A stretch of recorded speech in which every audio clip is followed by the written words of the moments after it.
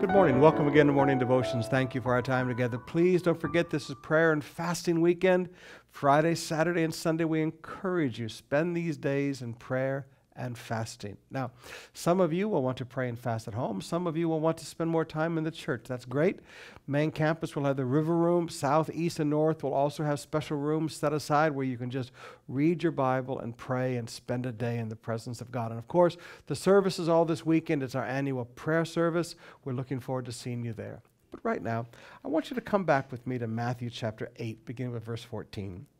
When Jesus entered Peter's house, he saw his mother-in-law lying sick with a fever. He touched her hand, and the fever left her, and she arose and began to serve him. Now, there's so much truth there.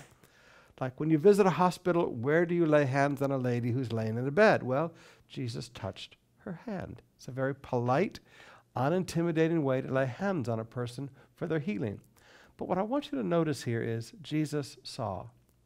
Go through Matthew, Mark, Luke, and John and look up all the phrases Jesus saw or he saw.